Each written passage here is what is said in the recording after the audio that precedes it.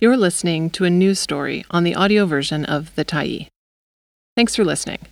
The Tyee is a nonprofit newsroom that is funded by our audience. So, if you appreciate this article and you'd like to help us do more, head on over to support.thetyee.ca and become a Tyee builder. You choose the amount to give, and you can cancel anytime. BC Oversight of Cannabis Stores Falling Short. By Andrew McLeod, July 26, 2023. British Columbia government auditors found the provincial branch responsible for ensuring licensed cannabis retail stores follow the law is understaffed and lacks key tools to do the job. Inspectors aren't focusing on the highest risk areas and are likely underestimating how often stores are breaking rules intended to protect public health and reduce crime, the Finance Ministry's Internal Audit Division of the Comptroller General's Office found.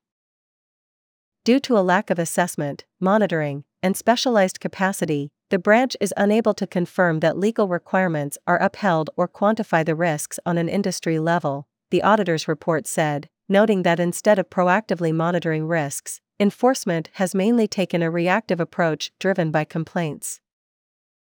The Liquor and Cannabis Regulation Branch in the Ministry of Public Safety and Solicitor General was given responsibility for overseeing regulation and licensing of cannabis retail stores in BC after the federal government legalized non-medical cannabis across the country in 2018.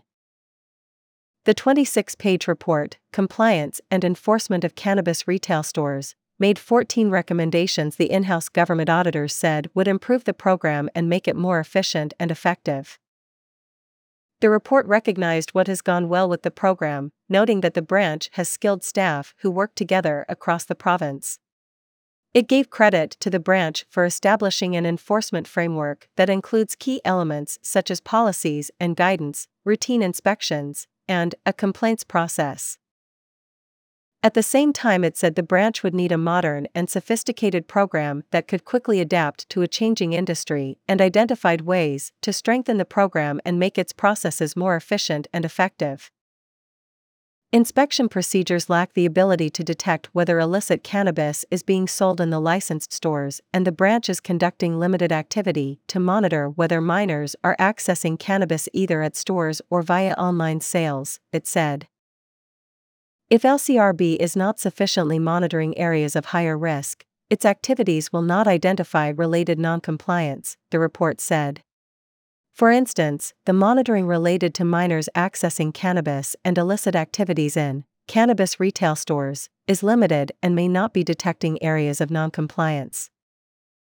It recommended extending to cannabis stores the Minors as Agents program that has for many years employed young people as secret shoppers to test whether liquor stores are following rules. The federal government's main goals for cannabis legalization were protecting public health, reducing crime, and preventing youth access to cannabis. In BC, the provincial government chose to have a mix of public and private retail outlets, and by 2021 licensed stores had an estimated $554 million in sales, said the report, which does not cover public stores the BC Liquor Distribution Branch operates or illegal ones.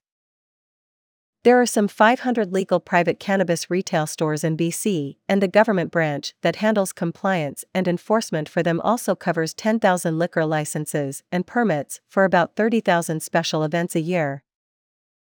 The audit report is dated November 2022, and the fieldwork for it was completed last August. At the time, more than a quarter of the positions for inspectors were vacant.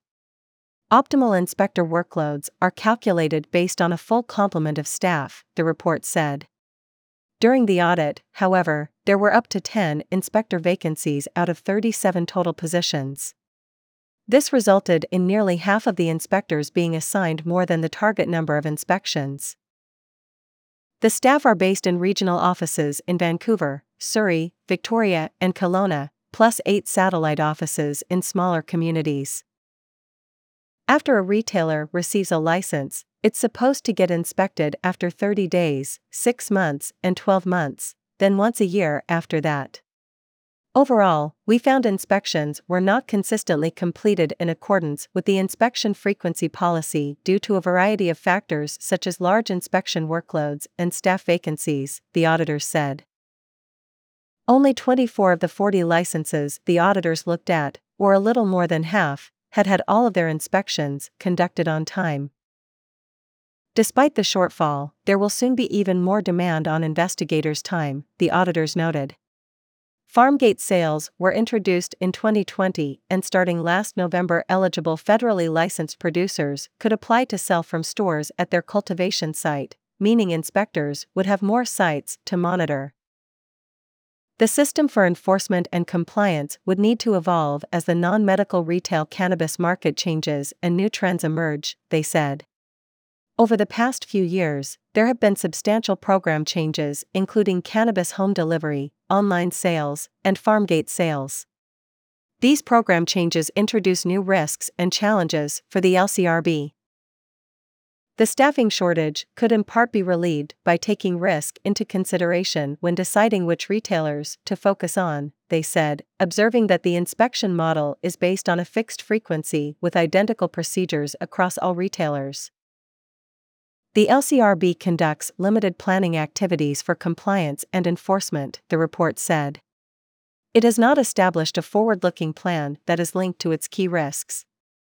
While we noted that the LCRB has identified public safety risks, such as service to minors and illicit sales, it has not completed a comprehensive risk assessment to help define the scope of these risks and clearly articulate a plan to address them. They suggested that in planning inspections, the branch should take into consideration different retailers' compliance history, regional differences, and broader industry compliance risks which they did not specify. When inspections did happen, inspectors lacked key tools and software needed to do their work effectively and efficiently. The report gave the example of scan guns that the Canada Revenue Agency provides in limited quantities, not being available to all inspectors.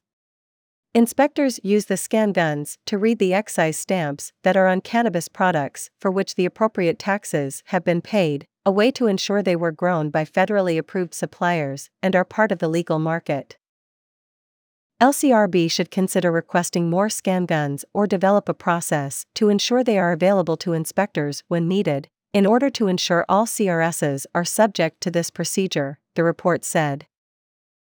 The auditors also found that the Microsoft Dynamics software the LCRB uses was not adequately supporting staff to execute their activities efficiently and effectively. In particular, there was no mobile access to the system that would allow inspectors to use it while they were in the field, though the branch was pursuing the option. If inspectors were able to digitally record the results in real time, it would increase their efficiency and improve the accuracy of documentation.